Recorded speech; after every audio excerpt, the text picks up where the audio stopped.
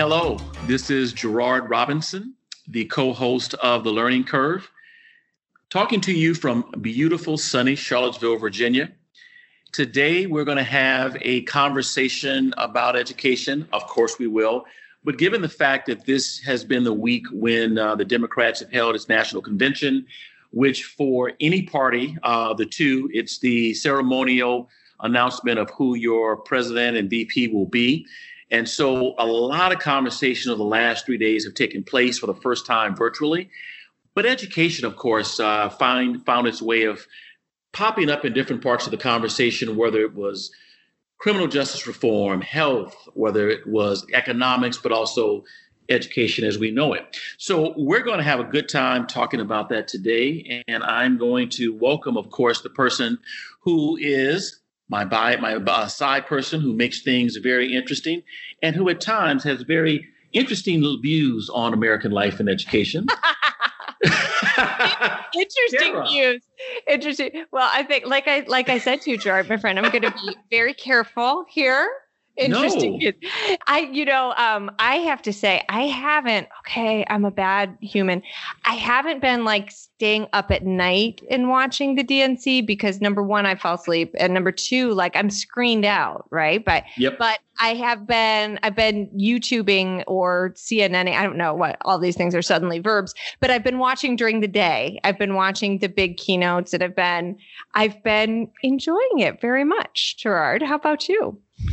I only watched two speakers. Obama was one, and Senator Kamala Harris.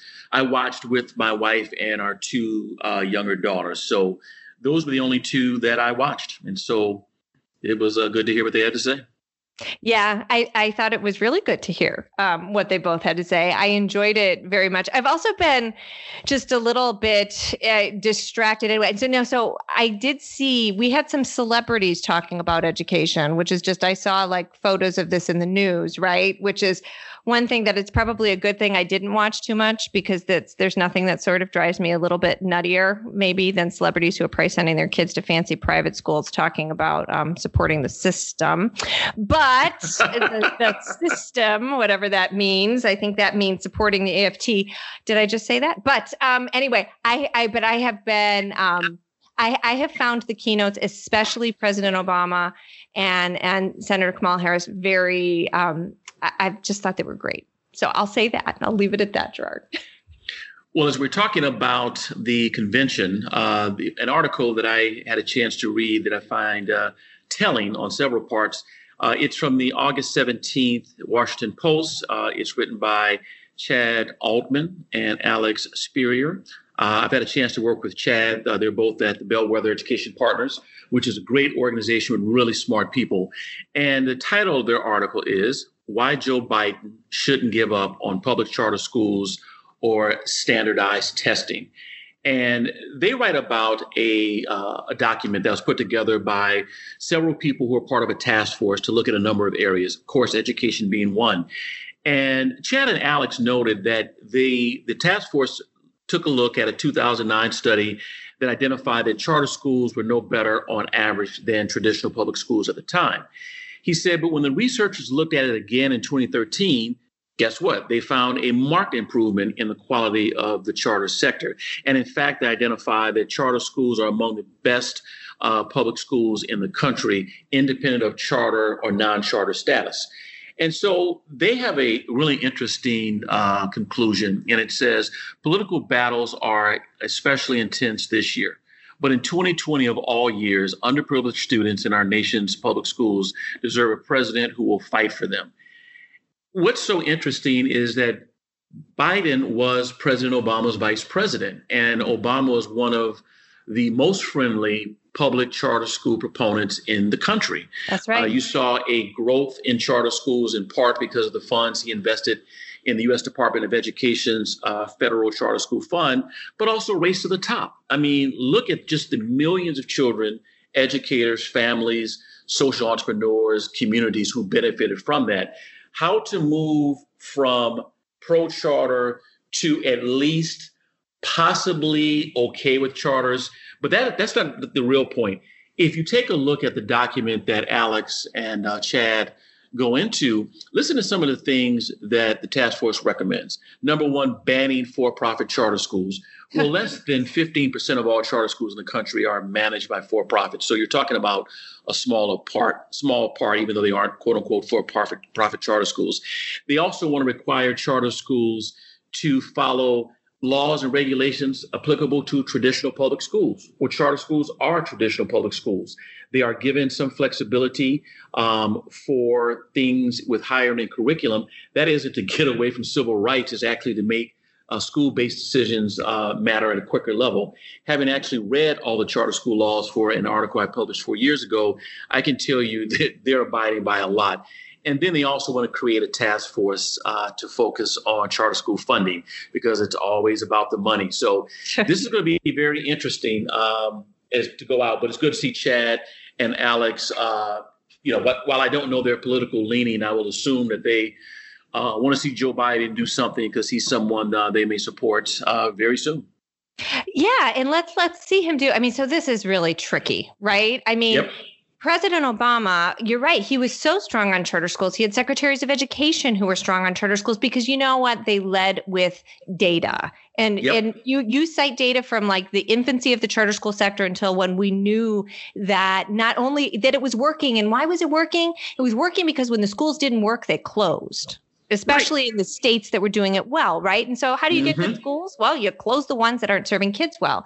This idea that we should make the schools that are performing well more like districts just sings to me of this, well, you're doing so well. I don't like how that makes me look. So therefore, be more like me and let's everybody be mediocre, because that's what kids need. And I have to say, unfortunately, that feels to be like the theme of the past 6 months, which is infuriating. I know it is to me. I think it is to you, to many of us.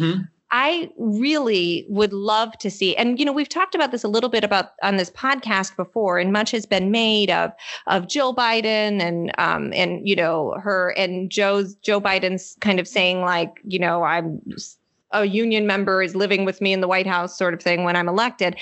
I really hope that that President Obama's faith in his vice president could translate into us seeing if he is elected, a president who really leads on education reform in the way that the Obama administration did, in terms of very specifically its investment in and support of high quality charter schools. I'm the chair of a board of a charter school network that at the time was quite high performing, and it was Race to the Top that made Massachusetts initiate its last the cap lift on charter public schools. And that happened in a lot of places.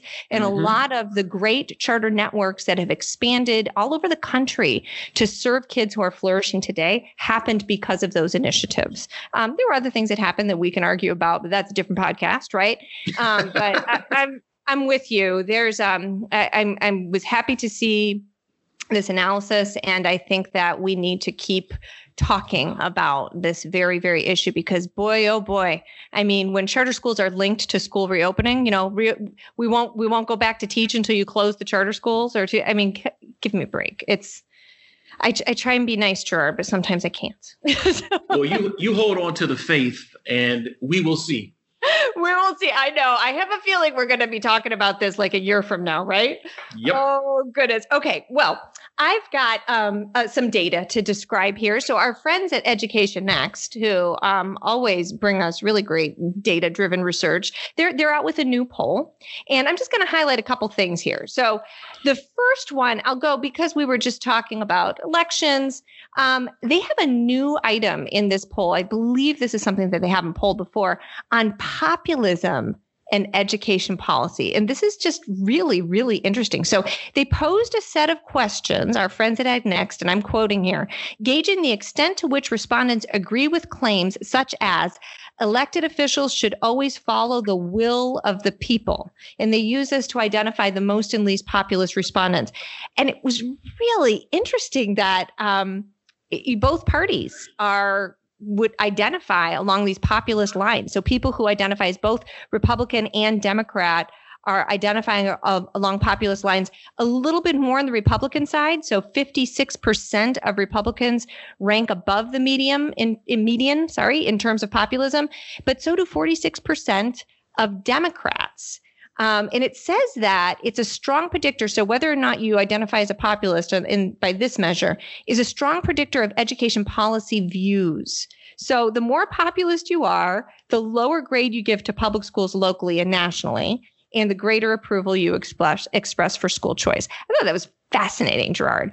And then the other piece of this that is fascinating, but not surprising perhaps, is a real increase in support for online education. So I believe that this poll was taken sort of at the end of spring when we were all in the midst of it.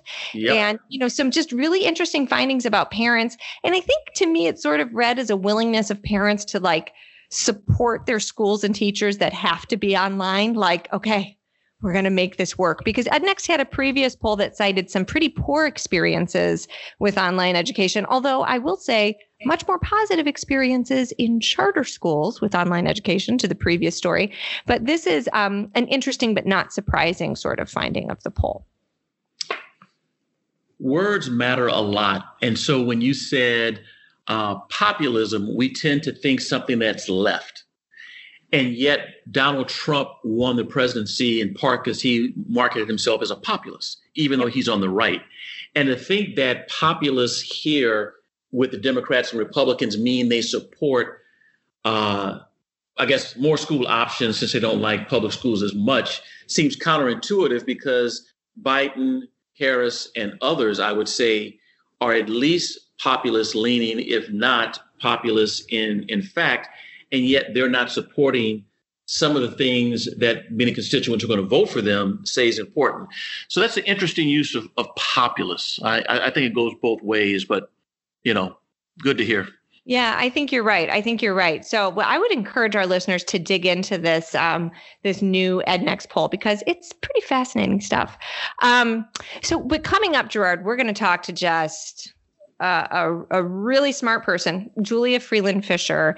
And every time I've heard her speak, I am intrigued, I'm fascinated, and I want to learn even more about what it is she's doing. So she will be coming up right after this. Great.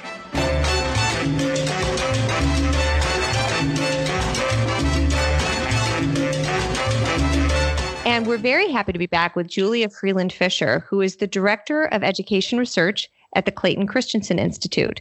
She leads a team that educates policymakers and community leaders on the power of disruptive innovation in the K-12 and higher education spheres through its research.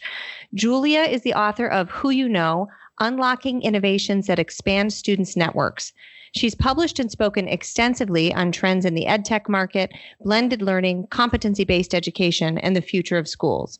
Julia's white papers and writing on disruptive innovations have appeared in many national media outlets, including Education Next, Forbes, Entrepreneur.com, the Chicago Sun-Times, and CNN.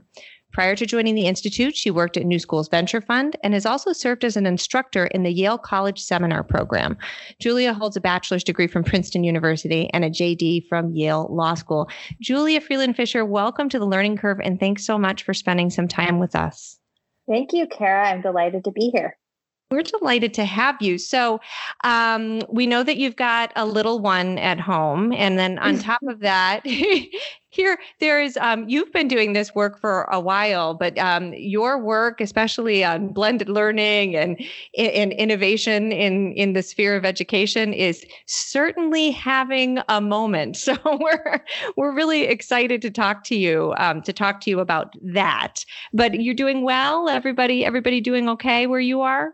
Yeah, absolutely. And I like to say whenever I'm on a live recording, I not only have an 8-month-old, I have 2 dogs and a very loud husband. So well, the husband and the dogs are probably the biggest challenge, right? Absolutely. They're actually harder to train, I find. All right. See, I told you Gerard's being very good today. So he's going to be on mute for that. So, well, I want to start by talking just a little bit about your background, Julia. So people know you as an accomplished reformer, and you worked with the late Professor Clayton Christensen and Michael Horn, with whom we've talked on this show, on disruptive innovation and schooling. I'm really curious as to how you became interested in this work, especially somebody with a law degree, and what led you to writing your latest book, Who You Know. Yeah, absolutely. People always focus on the law degree. And I should say, just to be super candid up front, I didn't even take the bar exam. That's how sure I was that I did not want to be a lawyer. So we could get further into useful education that, nonetheless.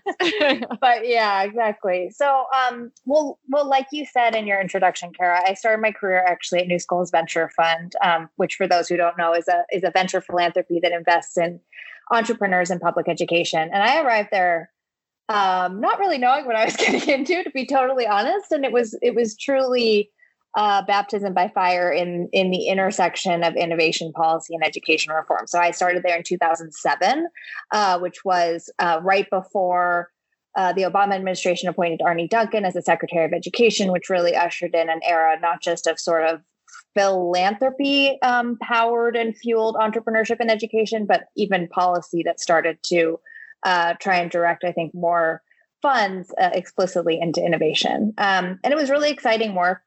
And I'll say, but it also raised sort of questions for me that I think have led me to where I am today at the Christensen Institute, where I've been working for just about 7 years, actually. And the questions, I think, were that, and I'm curious, Kara and Gerard, if this resonates with you, is that we use this term innovation a lot in education, perhaps ad nauseum. Yeah. And it can be sort of code for trial and error. And that can even be data-driven trial and error, meaning that data-driven practices from the classroom all the way up to the boardroom informing what we're trying. But I think what led me to Clay Christensen and Michael Horn's work was really a theory of innovation, something beyond trial and error that could lead to some more predictability around what we were trying and what we thought would scale and why. And so that sort of led me here to the Institute. And those who have heard of Clay Christensen, he's best known for coining the term disruptive innovation, which sounds like blow up the whole system. But really the term disruption and the theory of disruption is a fairly rigorous frame around a theory of competition and which innovations scale and why. And hopefully you can talk more about this, but one of the things that has happened over and over again, I think, in education reform is finding really bright spots of innovation, but having trouble figuring out how to leverage those into sort of the mainstream or the core of public education. And so it's been exciting to have a theory and a frame to look at how that might happen over time. I want to pick that up for a second, Julie, because something you said to me just really resonated. I have to share that yesterday in the evening, I was taking my children on a hike and we drove past an innovation school. I won't name which one. As listeners know, I'm here in the Boston area. And I remember thinking to myself, well, I know for a fact there is nothing innovative about this school. And this comes from, I think, so you rightly explain, that innovation, it's a loaded word on a number of levels. And some folks, of course, cringe at this notion that we have trial and error, especially in certain communities around, education. But I like this idea that you're saying innovation, in your view, could really help us think about things that could be successfully scaled, so that they become, commonplace things that work for kids. Correct me if I've not explained that the right way. But I would love for you to talk a little bit about innovations that you've seen that you think either have been scaled well or could be or should be scaled. Yeah, absolutely. So I think you're right on in terms of that focus on scale. And just to take a small wonky detour into disruptive innovation theory, I promise it will be brief. Disruption is really a theory of how products and services become radically more affordable and accessible.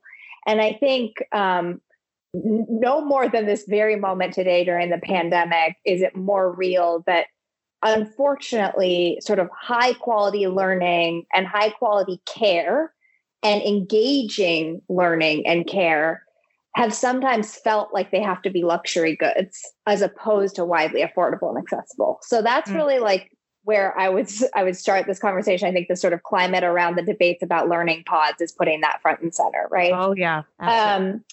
And so this idea of like what scales and why, a part of it has to do with technology.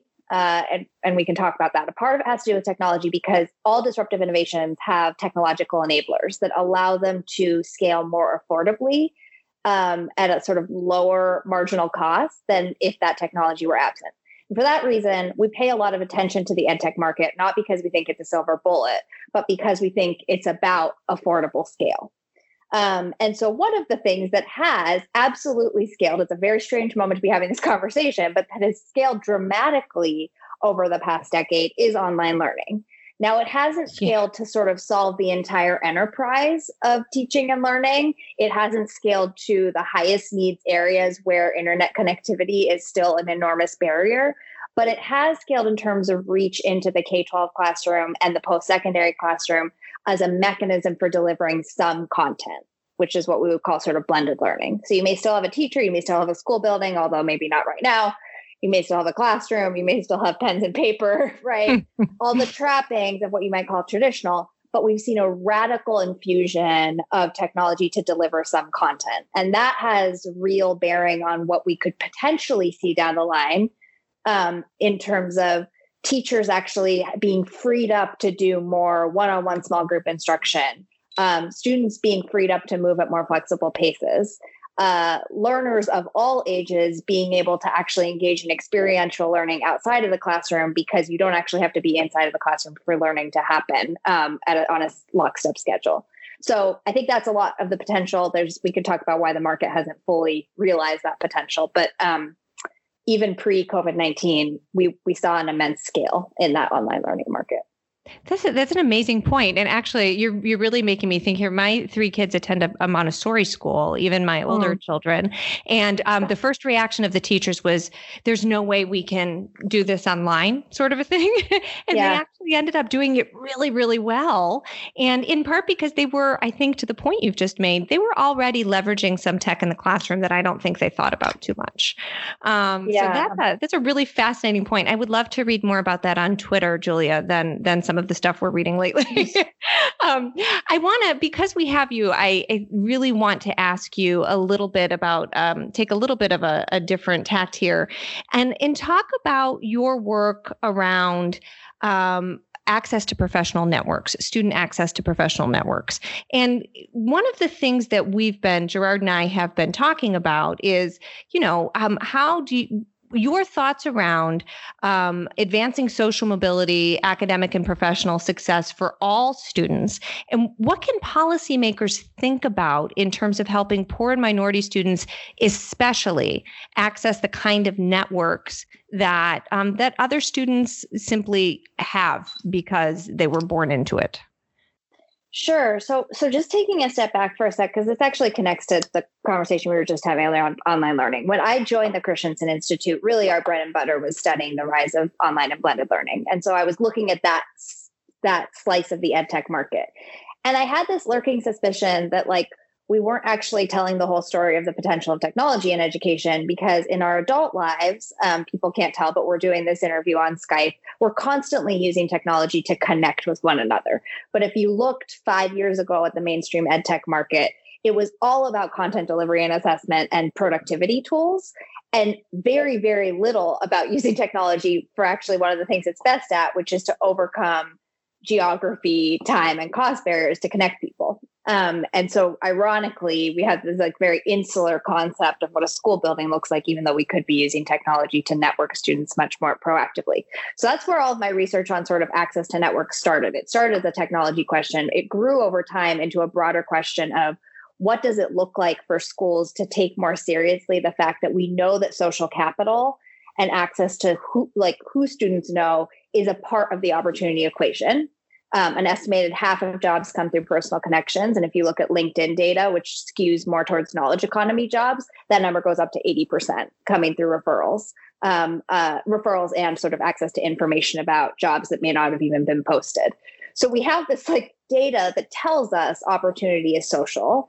And yet, if you think about some of the traditional sort of rhetoric and policy incentives in the education space, we are hammering away exclusively at the achievement gap and not paying attention to relationship gaps. And so, Kara, as you pointed out, students inherit different networks. That's sort of the term we use in our research, that we all possess different inherited networks. And that's neither like good nor bad, but they are limited.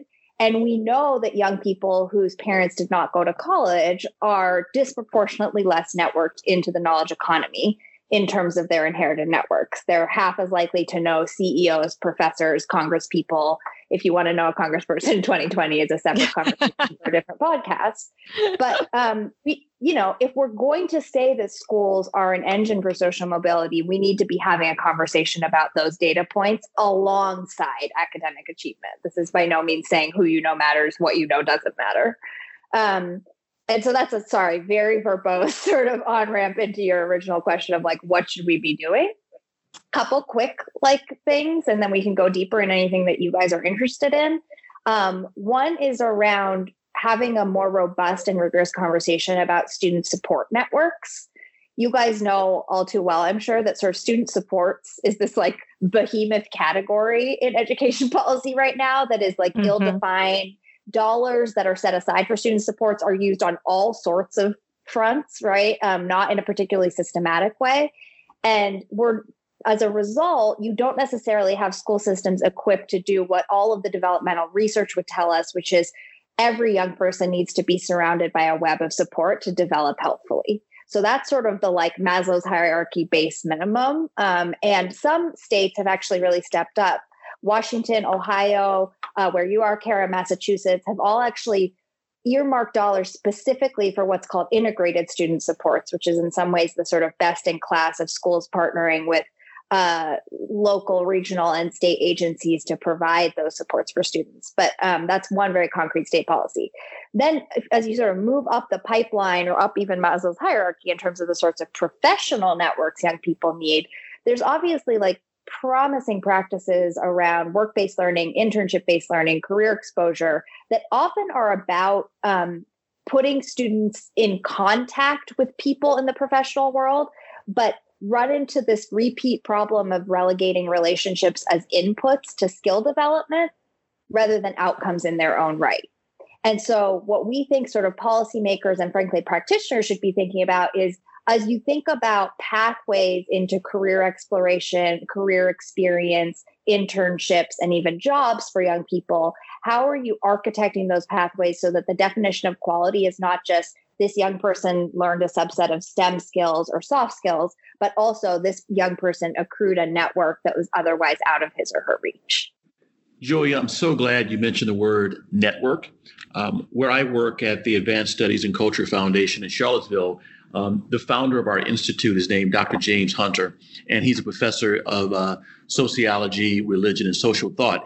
And he has said that if you look at change through time, guess what takes place? You need to have a network to do that. So glad you mentioned that within the education standpoint. You know, you studied comparative literature at Princeton and have a law degree from Yale. And those two things typically aren't conventional pathways to K-12 public education policy. I should say my wife has a degree in foreign affairs and a law degree from Harvard, and she's in K-12 policy. So I understand it can happen. But, you know, from you and the work that you're doing, what lessons did you draw from your liberal arts education and studying law that can give all of us fresh insights into how best to reform American education? Sure, yeah. I like this question, but it's like a stressful one. So I'll say, like, first and foremost, comparative literature, everyone's like, what the heck is that? What were you doing for 4 years? But, you know, a lot of it was writing and synthesizing, and that's still my day job, miraculously. And so I think that was actually incredibly transferable. And I actually had a mentor, Julie Makuda, who worked at New Schools Venture Fund and actually hired me there. And when I was in law school, sort of flailing about wondering what the heck I was going to do next, I asked her basically permission, like, are there jobs in education where you can synthesize? And she sort of urged me to look at the think tank space. So that's like a very literal skill set that I think I've brought to my work.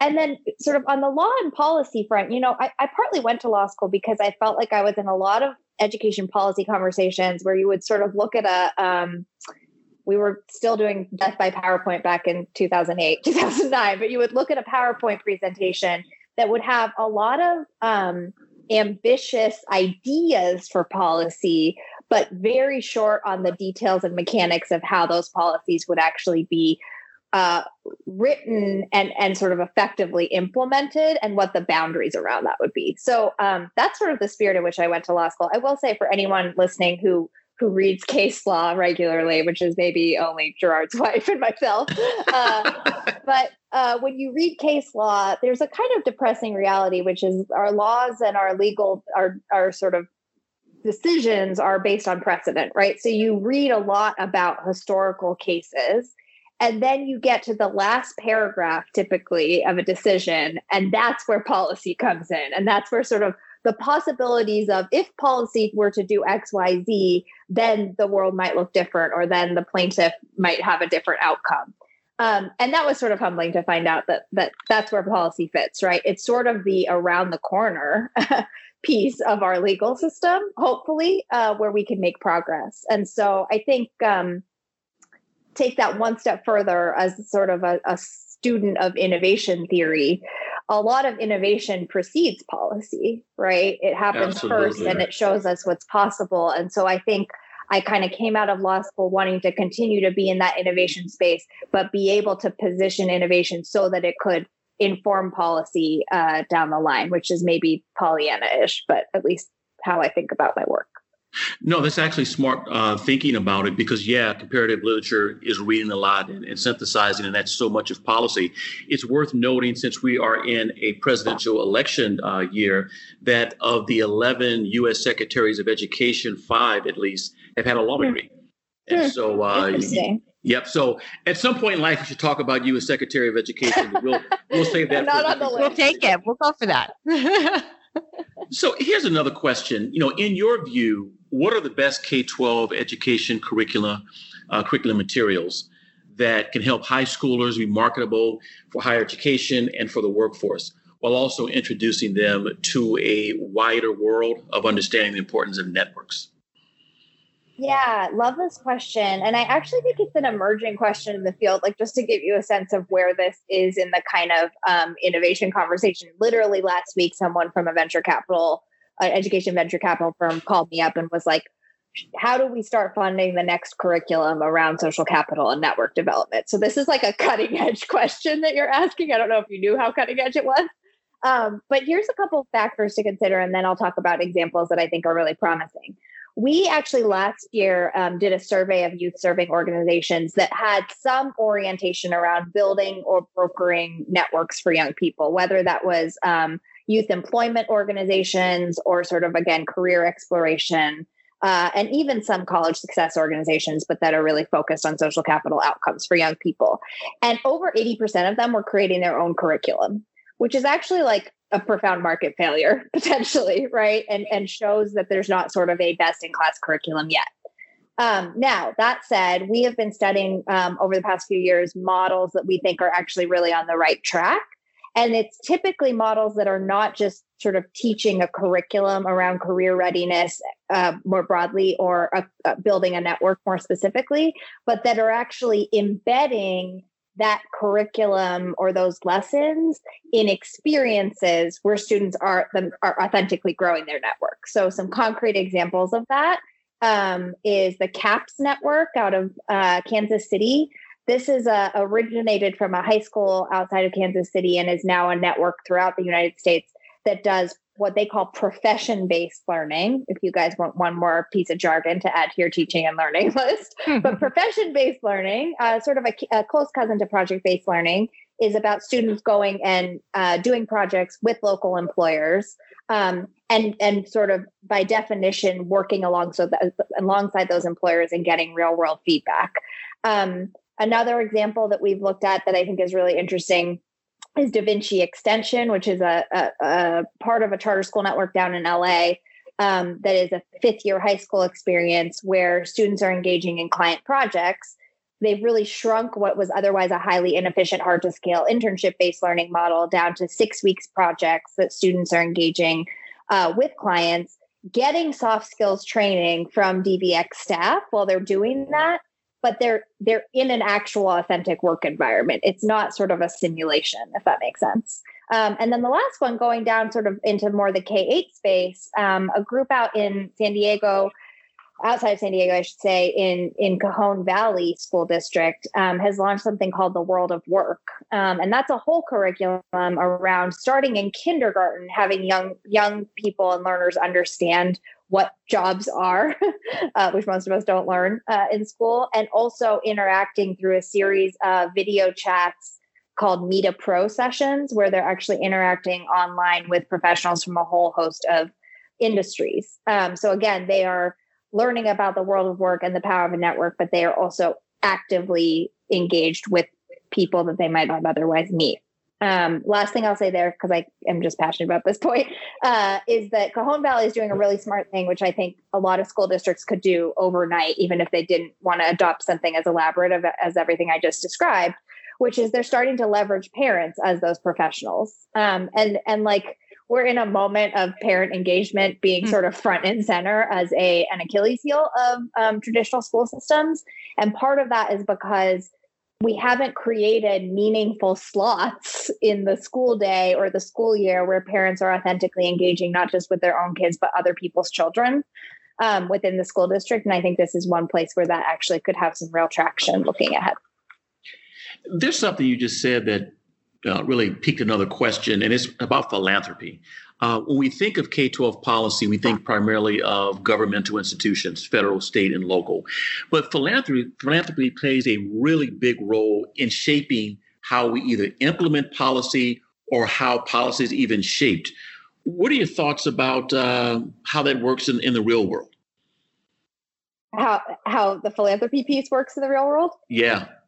Yeah, well, so I'll say, maybe I'll make this specific to our work on social capital and networks. I mean, part of our work right now and for the past few years, not in the interest of just funding our own research, but in the interest of really building this field, has been trying to help funders be sort of candid about this blind spot of networks and social capital.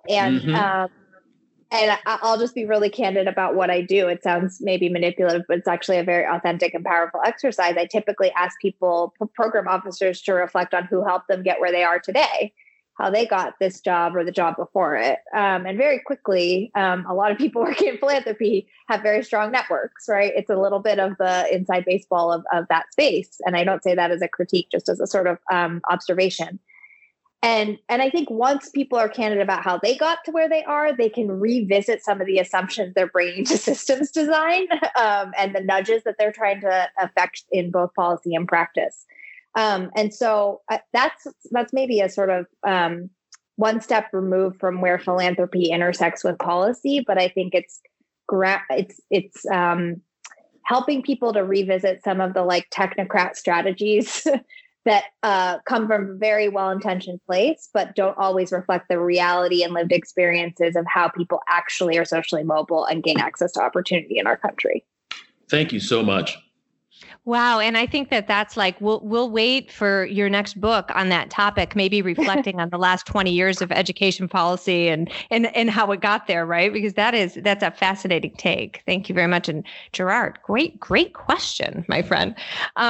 Julia, thank you so much for spending this time with us. I know, like, I'm going to walk away and go reread some things and do a little more reading after spending this time with you, because it has been a really fascinating, half hour or so. So thanks for spending it with us. Thank you so much. I'm sorry, I know I'm verbose, but I just get excited about this topic. It's good stuff. We love the passion. You got to bring the passion on the learning curve. And you did. Thank you very, very much.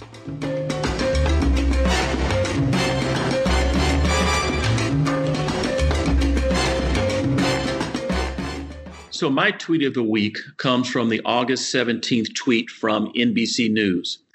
Tuesday marks the 100th anniversary of the 19th Amendment, when the words, quote, "the right of citizens of the United States to vote shall not be denied or abridged, ... on account of sex," were added to the Constitution. 100 years ago, we acknowledged last night on television the nomination of Senator Kamala Harris as the first African American or first Black, first Indian, first woman on the Democratic ticket. And to think that 100 years ago, this not only would have been impossible, but for some people would be considered a sin because of gender alone. And to think that today we have a number of governors who are women. We have a number of mayors. We have a number of police chiefs, superintendents.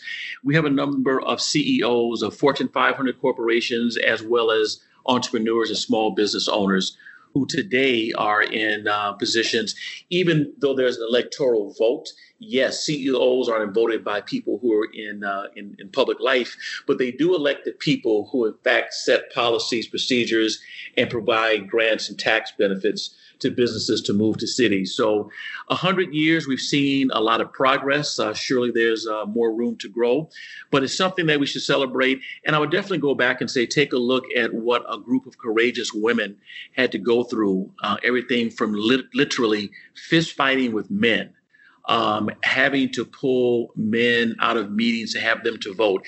It was tough. And so today, a number of men and women have benefited from the passage of the 19th Amendment. And in a presidential season, with all the partisanship and things that are going on, it's just nice every now and then to take a break, exhale, and celebrate how far we've come as relates to women in the United States and the role the vote has played in bringing us closer to a perfect union. Yes. And let's think about this important part of our history and think about how it resonates today. So I agree, we've come a long way. I also, and Gerard, you poor man, I've been texting you about this, talking to you about this. I also think, to the point that you've just made, we should also be really reflective about how much further we have to go to see Kamala Harris, up on that stage, and all of the firsts that she represents is an amazing thing. It's an amazing feat. And we had, last election cycle, the first female candidate for president, any major party, huge gains. I also reflect as the maybe sometimes stressed out, all the time, stressed out working mother of three in me about all of the women in this country who they have the right to vote, but they still aren't necessarily receiving equal pay for equal work, for whatever reason, whether it's personal circumstance or just the way we have evolved as a culture, taking on still a lot at home while also being out in the workforce. And it's a big deal. And it's in this moment too, I think it's a lot of women, we're all feeling it acutely. But I think a lot has been eloquently written about the extent to which women are feeling it quite acutely. So keeping that in mind, though, I have to say, I do really appreciate this moment to think about this very special anniversary, especially in such an important election year. So. All right. Well, Gerard, next week, we've got another bang up guest. I don't know how Pioneer keeps doing this. This is like one of the coolest hours of the week that we get to talk to such smart people, right? Yep. We will be speaking with Devery Anderson, the author of Emmett Till, The Murder That Shocked the World and Propelled the Civil Rights Movement. So really looking forward to that conversation. And also, my friend, looking forward to spending another hour with you next week. I look forward to it. Have a good one.